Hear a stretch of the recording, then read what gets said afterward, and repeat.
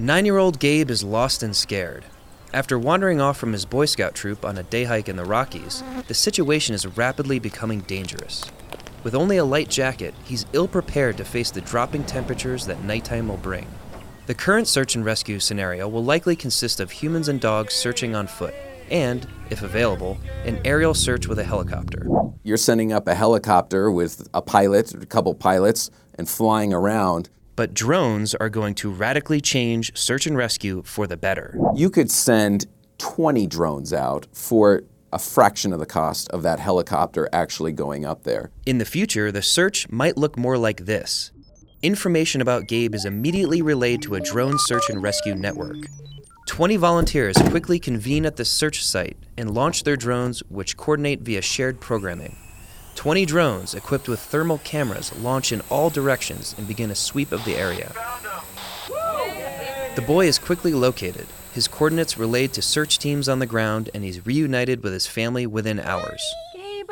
Oh God, I was so And this is just one aspect of the future of drone technology, from the life-saving. Within 15 seconds, a drone can deploy a buoy to a drowning victim, delivering medical supplies to underserved or areas that aren't going to be able to be reached via car. To the instant gratification of our consumer wants. Everyone's familiar, has probably seen the video on Amazon trying to do deliveries, and these drones delivered a bunch of barbecue sandwiches and food via drone. Like it or not, drones are coming. Today, I will be talking about the benefits of and barriers to drone technology with Jonathan Perkins, producer of the reality TV show Drone Wars. This is I Overheard, a documented case of saving a life. It's like rustling in the bush behind us. I think the idea is that as a drone, you're going to have an unfair advantage over the fish. Yeah, I don't know how does that work? What comes next? Actually, I'll ask you about the show, then you just kind of... Yeah, I mean... That's probably better to do that anyway. And do this let's do it organically right now. Yeah. If you do have some legitimate questions, I'll try and... Yeah. Oh, I do have a lot of... legitimately. And some illegitimate questions. I would actually like those. So what do you want to know about Drone Wars? Or the drone world? I am curious about drones because I see drones as any other emerging technology. It is a tool that could be used for good. It's a tool that could be used for bad. And a lot of the times when new technologies emerge, the one thing that gets the most attention and the most notoriety and the most news are the bad stuff. And I want to hear about the good stuff. And I think you're a great person to talk to about all the great aspects of drones. So, Jonathan Perkins, resident drone expert, show producer, showrunner, show guy, Hollywood guy, et cetera, et cetera. et cetera, et cetera. Yeah. Great voice, great look. I'll take it all. If only the viewers at home, the listeners at home could see me. Trust me, listeners, this is a Hollywood gentleman. I've got a great face for radio. Great face. So Drone Wars was your show, and you explored all the many aspects of drones, and not the nefarious stuff, but the good stuff. And that's, as I said, that's what I'm very interested in. So tell us a little bit about Drone Wars, and then we'll get into the different aspects of how the show showcased drones. So tell us about Drone Wars. Drone Wars is a 13 one-hour episode show that we filmed in Zadar, Croatia. It is a show that kind of explores what drones can be used for. It's a reality competition show, and it is 7 teams of 2 people that compete in building, engineering drones in order to overcome obstacles and challenges. Each episode has a different obstacle or challenge in order to overcome, and so they have to custom make a drone in order to compete in that challenge. And there's teams of 2 people, so they're usually comprised of an engineer and a pilot, or we had actually a variety of people on the show. Some of them were professional racers. There's racing drones that are out there right now. We had a couple that were with these tech companies There was these two guys from Texas that came on the show. They had previously done something paired up with Uber Eats, and it was one of these things where, if you know Uber Eats, they deliver food. They did a drone version, and so it was basically a barbecue, and these drones delivered a bunch of barbecue sandwiches and food via drone. So that was their background. We had a couple of guys from Hackspace. They were just basically computer hackers, but they understood the world of drones. It was a little bit challenging to actually cast the show because there's a lot of people that would say like, oh, I can fly a drone, but that wasn't what we needed on the show. We needed people that were smart enough to like basically build these things and in a limited amount of time. We filmed a 1-hour episode in 3 days, which is actually like very quick for the type of show that we were doing.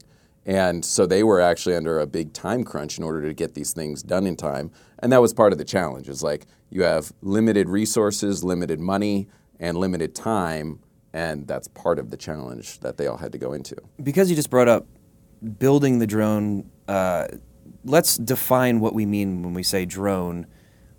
What is minimally? What is like this most minimal drone we can think of, and let's think of the most expansive definition of what drones might be. Yeah, drone has become the popular term. A lot of people would call them a multi-rotor, or the most accurate definition would be a UAV, a unmanned aerial vehicle. That's like if you want to get to the technical side, that's what they're actually going to be defined as. But if you want the popular term, you call them a drone. Like remote control airplane. Yeah. Is another way of saying it. Yeah. Okay. So these would fall, the RC industry has existed for, decades, obviously. And it has just been in the last, I would say, decade or so where the multi-rotors that we're talking about, the drones, have become popular. And why this show even existed is there's been a lot of people paying attention. And it's because of, I think, with technology making these things cheaper to build and easier to fly.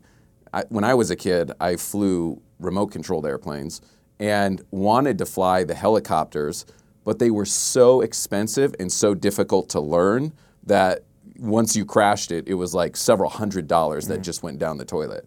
And so now you can go and buy a drone with a controller for $50 or something, just one of these little things you fly around your house. And you can pick it up and learn in no time at all. They're starting to get really easy.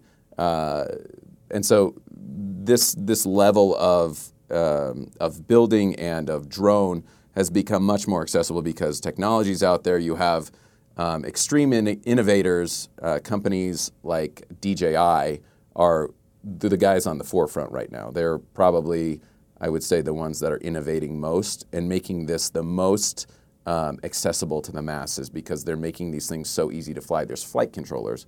Think on your car, you have cruise control to help you out, you have power steering to help you out. There's a bunch of these little aids now in the drones that actually make them easier to fly for just the common person that can pick it up and they auto level. They will like help you out with your yaw, just different landing, controls. taking off, all that stuff. To the point now where you can do all of this stuff, you can just set a routine and it will fly itself. Ooh. Yeah, so you actually don't have to do much at all if you just know how to. Actually, a couple of the guys, especially the Hackspace guys that were on the show, could just enter in some like coordinates. There's these things called aerial fences that you can set up, and it's basically telling the drone to follow this pattern. Don't fly outside of the fence, and you can have this whole like parameter that is set up so these things can fly on their own. Are we at the point where the drones? I'm imagining a bunch of drones in the air all at one time.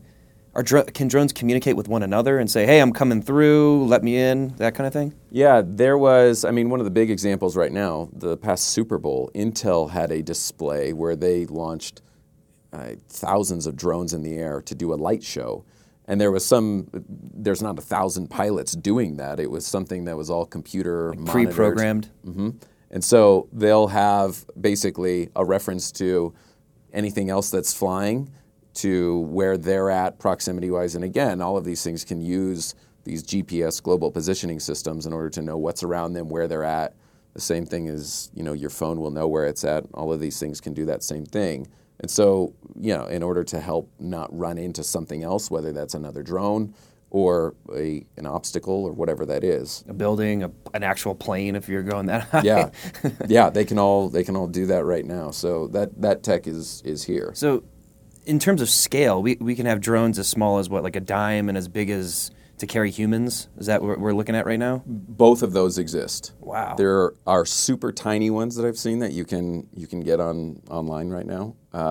Very tiny, that'll fit in the palm of your hand. And I've seen some ones. Actually, they've done a couple of prototypes right now where people are actually on them and they're being used. I think the next iteration for that would be kind of imagine like a taxi. A small pod that would be able to carry 2 people. Wow. And that would have actual 4 rotors on the outside. I think one of the reasons why drones have become popular, especially with this 4-rotor setup, is because of the balance and stability it brings. With a typical helicopter, if you look at those, there's a giant prop on top, and then there's a counterbalancer in the rear because it creates so much torque that it will twist the thing around. With drones, they have the props set up to balance each other out, and so you have a different pitch, reverse pitches on different props, and so the torque will balance out the system, so it's actually going to fly properly.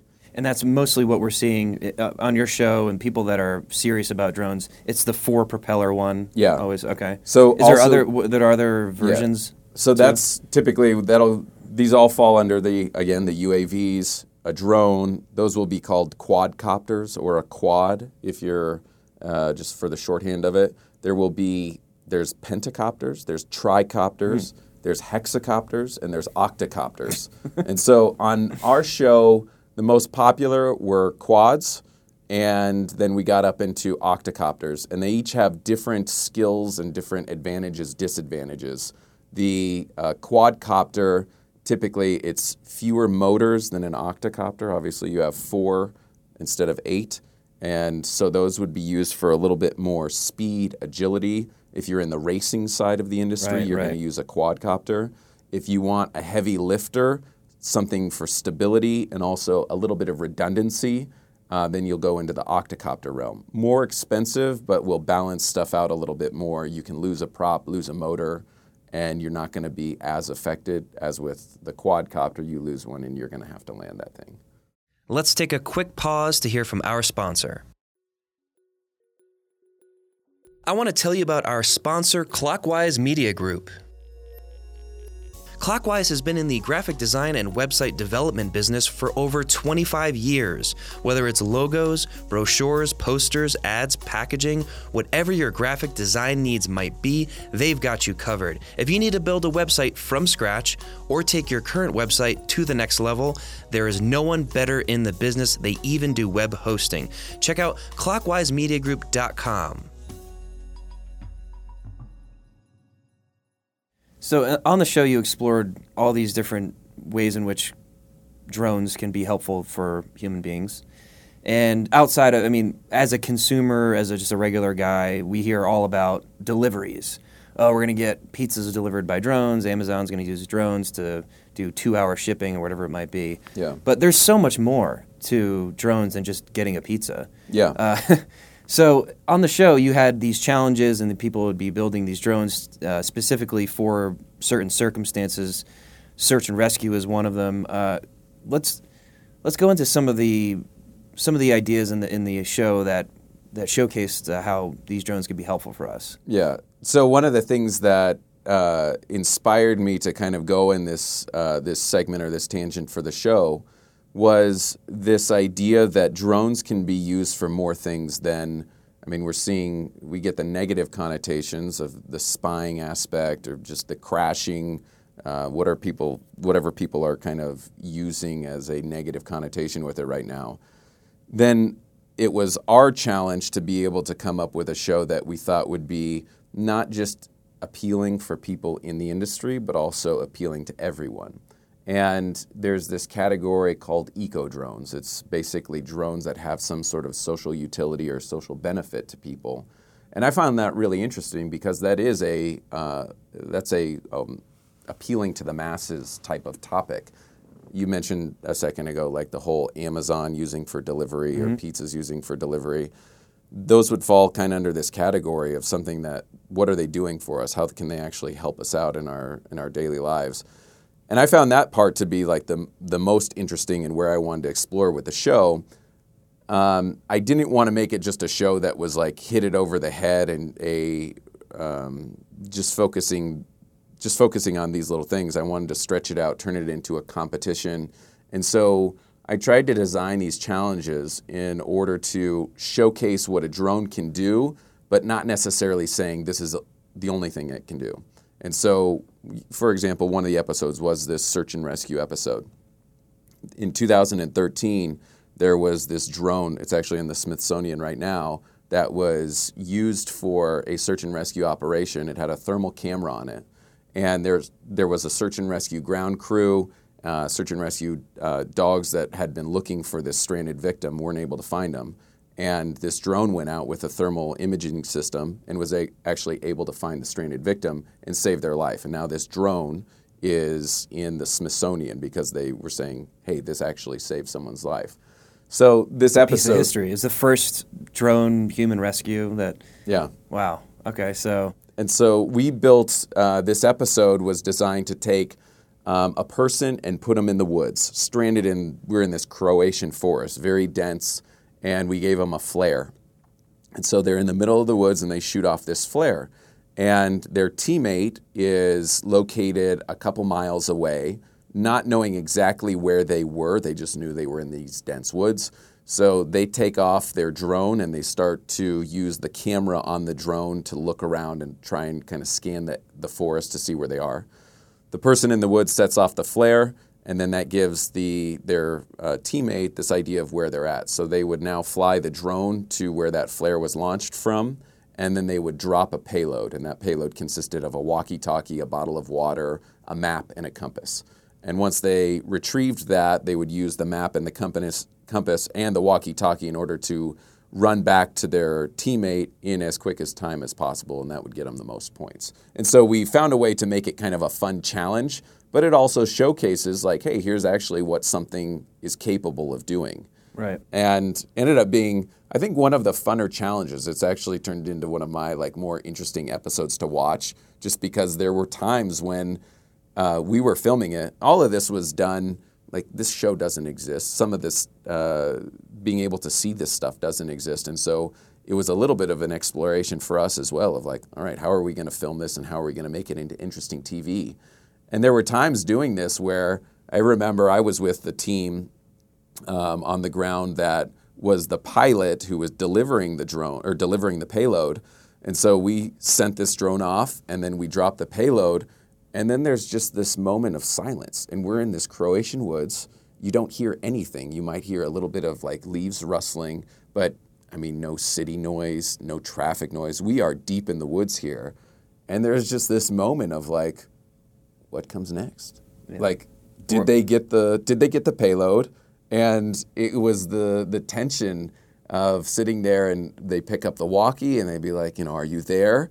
And it's just that sound of the the walkie going in and out, and you're kind of waiting in anticipation. Is someone on the other end of this line? And there was this almost this this feeling of surprise and excitement when they would actually get it, and they'd be like, "Yeah, I got the payload. I'm looking at it now." When you're like, "Okay, they got it. It actually worked." It felt real. I bet in some way that this could be real life.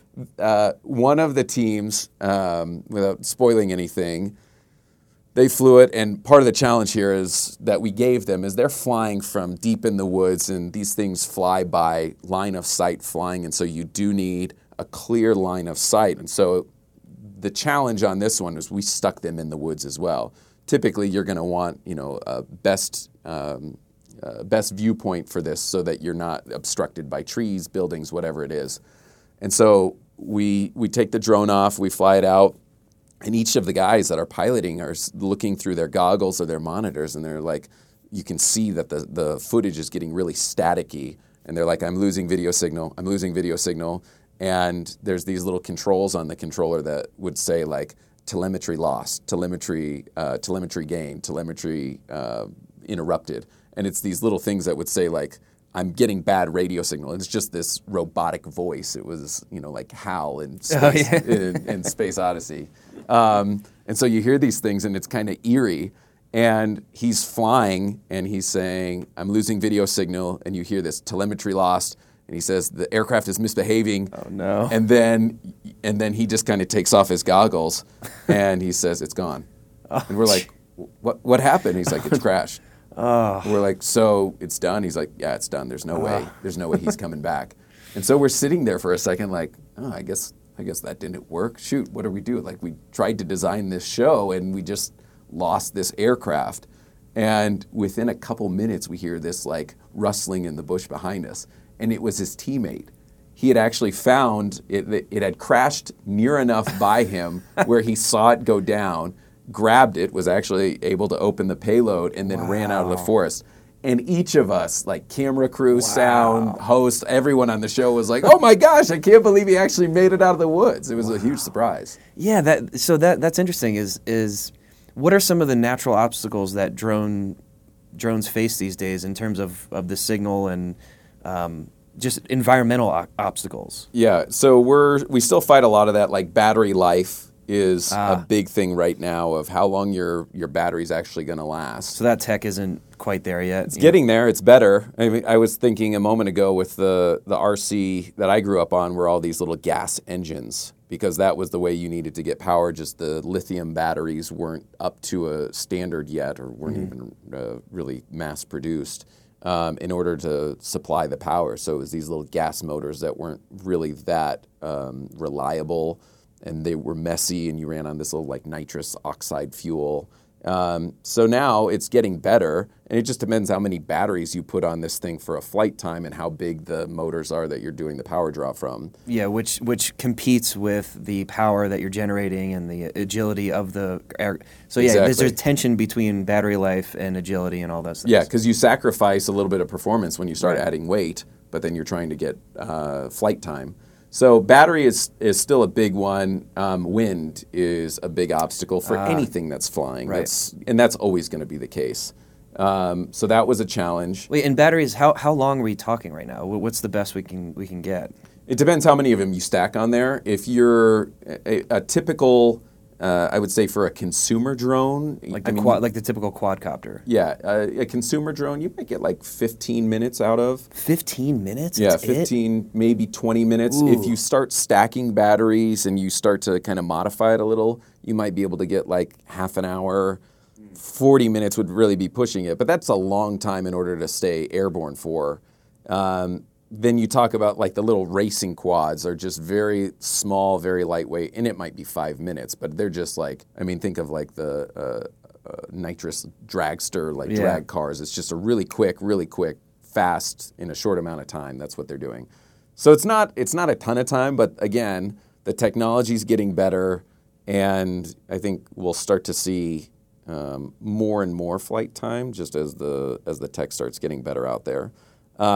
This has to be difficult for search and rescue then. If you need to be up there looking around for somebody, then and you only have 15 minutes. Yeah. You fly for 12, come back, put a new battery on, fly for 12, come back. Is that kind of what you have to do? Yeah, and I would say, well, the advantage in the search and rescue space is like if you're setting up, your other alternative for aerials is a helicopter.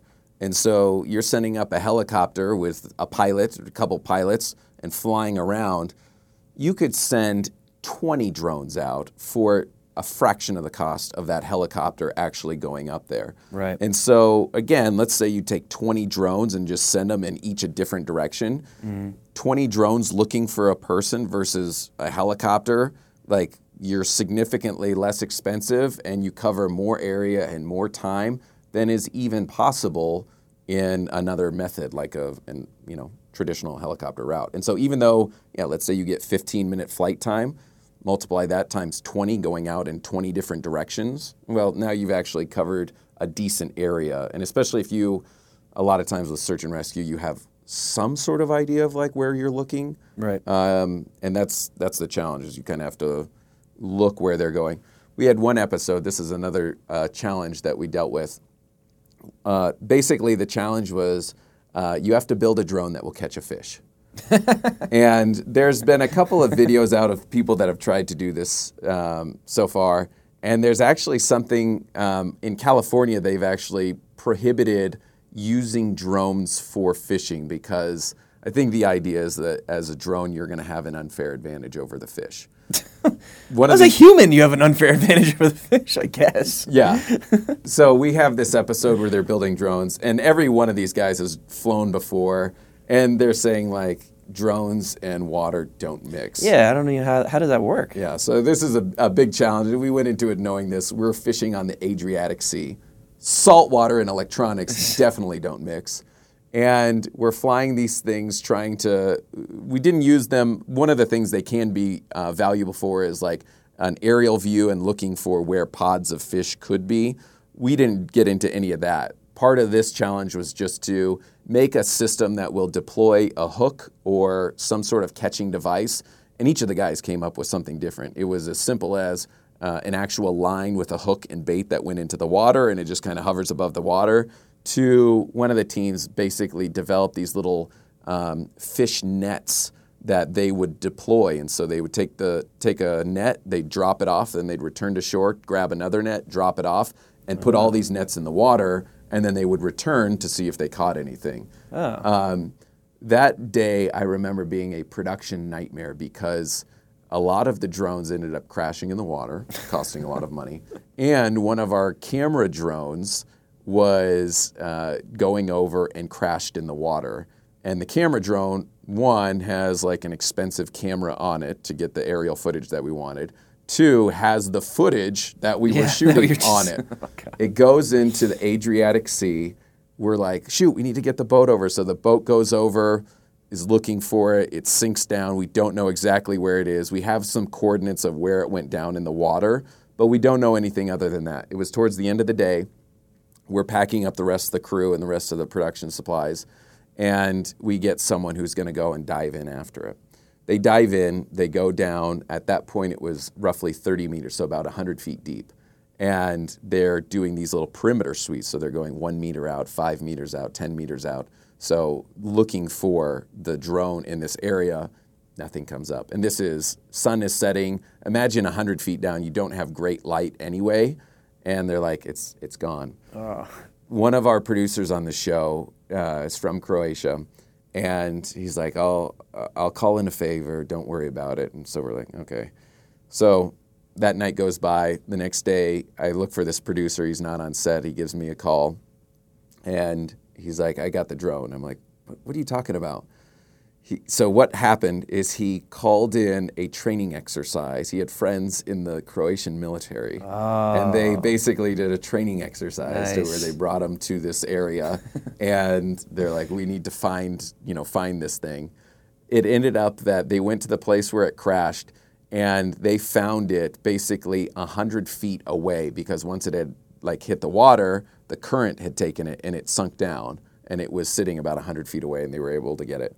And the drone was trash. I mean, it had basically been 24 hours in salt water, completely destroyed. However, the footage was actually salvageable. Nice. So we saved the footage after all that, surprisingly. You keep mentioning Croatia and the Adriatic Sea. I mean, why couldn't you just film in Boulder, in the Boulder Reservoir, or somewhere in California? Yeah, so we looked at shooting it here and would have loved to shoot it here just because it's home. Yeah. But weren't able to. There's a lot of laws and rules in the United States right now for drone usage, and it was too strict. We couldn't get away with any of the stuff that we did, so we had to look internationally in order to shoot this show. And so there's, you talked about a minute ago of people are quick to point out the negatives of drone, and I would say, think of any technology or any new thing. People are resistant to change. Any tool? Yeah. People are resistant to change just normally. Right. And I look at this of as a species, we tend to have more acute memories or remember disasters more than we do benefits. Availability bias is what it's called. So when something goes wrong, it really sticks in our head of hey, this went wrong, and now this is a challenge. The important thing for me to remember is all of these things are tools. A gun is neither good nor bad. It's what you do with it. It is. And that's same thing as with the drones. They're neither good nor bad. It's how they're used. Can someone use a drone to be a problem? 100%. Can someone use a drone to be a benefit to society? Absolutely. I think the idea here is not to look at the drones as the villain. It's what are we doing with them? And it comes back as people, we don't want to take the blame on ourselves. We just want to take away the availability of people to do something. But the problem is that we're never going to solve is there's bad people in the world. There's bad intent in the world. And you can never stop that. It's never been stopped. It will never be stopped. It's just something that's out there. But how can we use the benefit to actually, help us out, not just to look at how it could, mess things up, but how could it actually help things out? Yeah, it's amazing that people are so nervous about flying. And as we all know, statistics say you're more likely to die on the way to the airport in the car rather than on the flight. But everyone remembers TWA Flight 800, when it goes down and a bunch of people die, it's like the one thing that happens a decade. It's easily remembered. Right. So the good aspects, we have search and rescue. We have a documented case of saving a life. That's fantastic. Pizza, that's also fantastic. I mean, not really on the same level, but I enjoy it. It's tough to compare that when you're talking about saving someone's life and you're like, if I can get a pizza If I can get this quickly, pepperoni pizza, I'd that's be important. really happy. What are some of the other ways in which drones can help us and enrich our lives? Yeah, there's everyone's familiar, has probably seen the video on Amazon trying to do deliveries. Right. That's a popular one, but even more into this eco drone in the categories here of like even life-saving benefits.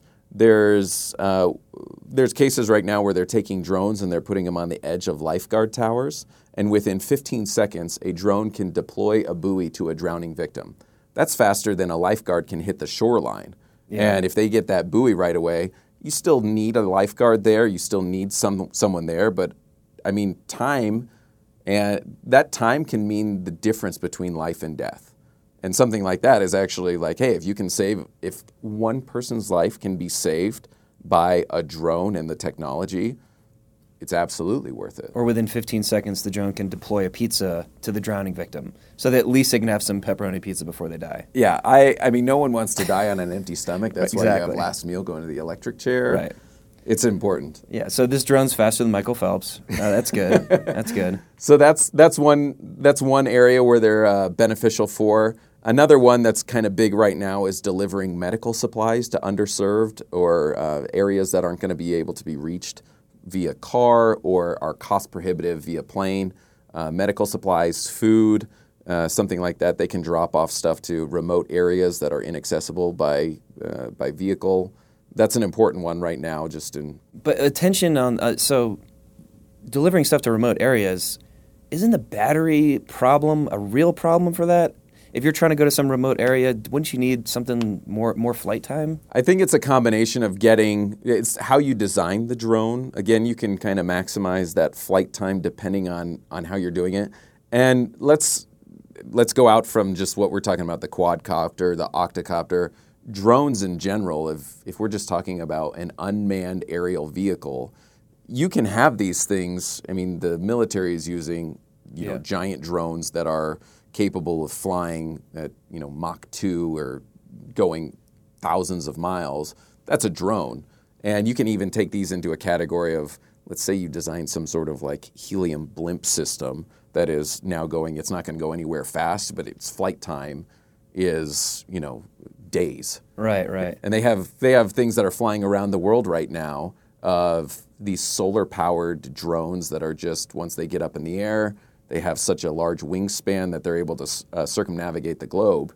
And it's unmanned. It's able to do it. I think actually Facebook is looking at doing this right now of trying to deliver Wi-Fi, is using these drone systems where they're having some sort of like Wi-Fi system to fly around areas that would be like... Yeah, you could put a mesh net on it. Yeah. And then have like a Wi-Fi signal. Okay. Yeah.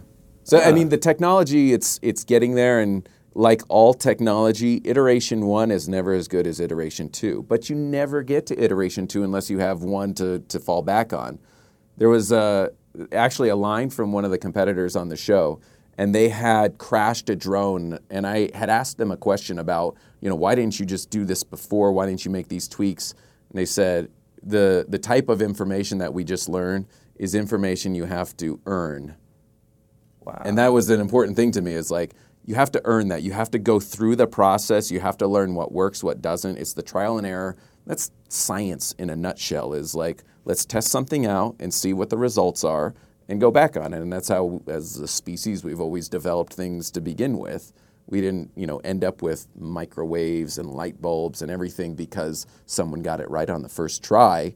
It was multiple iterations in order to get it where it was. And I think that's an important thing with technology. Understanding the first iteration of it, it might not be the cleanest, it might not be the safest, it might not be the best, but it's a technology or it's an education that you're getting in the process. I think the key thing to remember with all of these trial and errors and all the iterations is that when the cost has been brought down because of advancements, it's almost like a circular thing. You need the trial and error to get better and to bring the cost down. But you need the cost down in order to be able to fail as many times as you need to fail in order to get it right.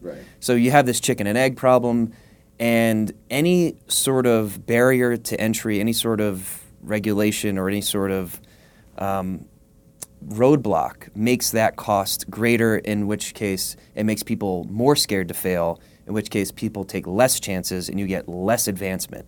So the more that we can allow an openness and ask for forgiveness later type policy, you get more people trying more things, more people failing, but more people discovering. And then you get all these advancements. You get drones flying around the world, drones carrying human beings and all that. Which brings me wondering, everything you've seen on the show, everything you've heard from the tech guys, the people building drones from the ground up, where do you see, how far can this go? I mean, taking humans and stuff, that just seems crazy to me. Somebody on the ground with a remote control with 2 humans up there, that seems pretty space age. Are we going beyond that? Are we taking drones to the moon? I mean, where are we going? Yeah, as far as unmanned stuff, I think it's possible. I was on a flight recently, and I was actually sitting next to a pilot who was just using it as like a jump flight to get to his next flight. And we were talking about flying the planes. And he was saying there are systems right now in the newer airplanes for landing where you can basically, they'll land themselves. You just put in the coordinates, there's a little system you have to do with the computer, the navigation and everything, that the plane will land itself. And we're getting to a point where technology will try and compensate for a human having to come in and do that. And that saves time. I mean, once you develop that technology, it saves time. And I think about the military application right now in fighter planes is there's these guys that have grown up playing video games, and now the military is recruiting them because their senses, their hand-eye coordination is so good that they can take this off and be engaged in an air fight of 5,000 miles away. And actually, if the plane goes down, yeah, you lose the money and you lose the tech that was involved, but you don't lose a human life in it. And I think that's an important thing with what we're realizing in technology just increasing right now, is these things, this is a tough thing to quantify of how many lives have been saved, how many lives have been lost. You don't know. I mean, that's a difficult thing just to try and put a number on. But it's trying to ask as humans, trying to make us stop innovating. It's not going to happen. There's always trying to wonder what's next, trying to build bigger, better, newer, more efficient. And I think coming upon that efficiency thing, you just spoke about this, is right now we're in a little bit of I feel like a generational observation of, I want to be as efficient as possible, meaning I want to succeed and I don't want to fail. But I think the important thing to look at is you don't get those successes without failures. Failure is the greatest teacher out there. Absolutely. Because you learn about what didn't work, and that helps you to learn about what will work. Right. And that's the big thing is, and there's many companies that adhere to this philosophy of fail small and fail fast. Right. Like trying to figure out what those are, and so that they don't happen down the line. But you have to be open to that failure. No one likes to fail. It's not fun. But it is illuminating. Yeah. for sure. Yeah. It sounds like the another big aspect of the future is not driverless drones, but flyerless drones. You've mentioned this several times. These drones go around, fly themselves, and that could be the next thing. I guess program them to go do stuff. And Yeah. I mean, this show, we obviously tapped into a little bit of the hobbyist side where these guys really like to fly the drones and just that feeling. There's a couple ways you can fly these drones. There's a method called line of sight where you're just standing on the ground and you're watching this. And then there's another method called FPV, or first person view. And you can either look at a monitor or wear a set of goggles to see what the drone is seeing. Ooh. And the guys that are in the racing leagues use this FPV. They put on goggles, and many of them have described it like they feel like they're a bird flying. It's this really euphoric feeling of not being grounded and getting to experience what this drone is experiencing.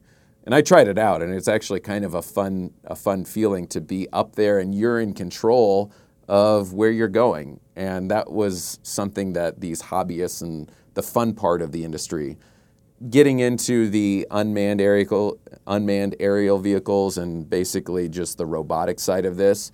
I think when we're talking about basically some of the social utility that these can do, there's setting up computers in order to do this and looking at the ways to find a drowning victim, deliver medical supplies, find a stranded victim, whatever that is. There's some things that computers can do that just, will check the processes and go through iteration after iteration of here's what I need to check and here's where I need to look in order for this to work.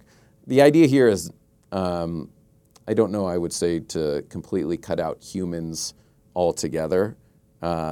We had this back and forth on the show. There was one team that relied a lot on flight aids, on the systems, the auto leveling, the GPS, the engineering of it. They really relied on they spent the time engineering it so that the computers would do the flying for them.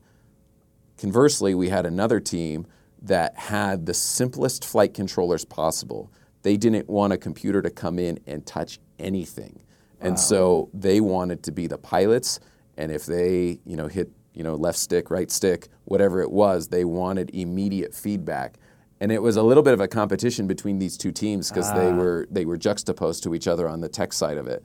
And it was interesting to see which times which team would come out ahead and which team would not. And there were times where it was like the computer actually would sometimes get in the way, and there were times where the computer actually would save the drone. And so it was fun just to be a witness to what was going on and how they were experiencing that. What do you think, coming away from Croatia and having done the show, what was the biggest lesson you learned in regards to anything? Not just drones, but just in regards to anything. There were a lot of production lessons, and that just happens for me on the producing, directing side of how I can make a show and be more efficient about it. Specifically with this show, a drone-related show, there was a lot of fun to be had just because of I'm one that likes the subject matter to begin with. I'm a little bit of a technophile, and so just to see what is capable and what is possible, that would probably be one of my bigger lessons on this, and to explore how much these things could actually do for us and how much that's within our reach right now. Again, we turn this into a fun competition show, but exploring these things of like, hey, this could save someone's life, this could make your life easier, those things are all within reach, and being able to see those was like, hey, this is here. We just need to, rein it in a little bit, go through the next few iterations, have a couple more failures of figuring out the proper application, what works, what doesn't work with it. And it's here. It's already here. And now just the cost is continually being driven down. The technology is becoming better and better. And so it's becoming more accessible for everyone. Is America going to be leading this innovation? Because you just mentioned you couldn't even shoot in America because of the rules and regulations. Does that mean we have to rely on other countries to innovate, or are we still doing that? There again is a little bit of that double-edged sword. I feel like America is this really great country because of the ability for a lot of influence, a lot of ideas, a lot of exploration. That's something that has benefited us as a nation in becoming, I think, very technologically advanced. However, we need to make sure we foster that creativity and allow it to continue. Yeah, there's a lot of restrictions right now. Some of those are meant to weed out the bad stuff that's happening. I think we just need to be mindful of how we're putting up those restrictions. There's a tendency, like a drone crash happens, and the first tendency is like, all right, let's just eliminate drones. That's a solution, but it might not be addressing what the problem was. And that is a problem in and of itself, is just offering a solution that's not, being a solution to the right problem. So I think the big lesson to be learned there is like, what are the problems that are being caused and what solutions are we offering for those? And so America, I think will continue to be one of the leading innovators in this, just because we have a lot of that creativity and just a culture of doing that. It's not to say that we're not going to have a lot of innovation from other parts of the world, but America is still going to be on the leading edge of that. I think it's just being able to have that balance between allowing creativity to move forward, innovation to move forward, and keeping a balance with outlawing this stuff, banning this stuff. That's not the right answer. I'm not saying that, we should just go Wild West here and allow anything to take place, but it's also that is one radical end of the spectrum that's not the appropriate route. But the other radical end of the other side of the spectrum is just to say, let's ban everything altogether. Yeah, if you have a toe ache, you don't cut your foot off. Exactly. Well, Jonathan, we really appreciate it. We'd love to have you back anytime on your next show, whatever that might be, whatever the next techno thing that you're doing. Love to be back. All right, thanks, man. Yep. If you're interested in learning more about Jonathan and Drone Wars, visit us at ioverheard.com. You'll also find links to some of the drone scenarios mentioned in this podcast, such as search and rescue drones, food delivery drones, and drones for transporting people. If you like what you overheard on this podcast, tell a friend, and stay tuned for our next episode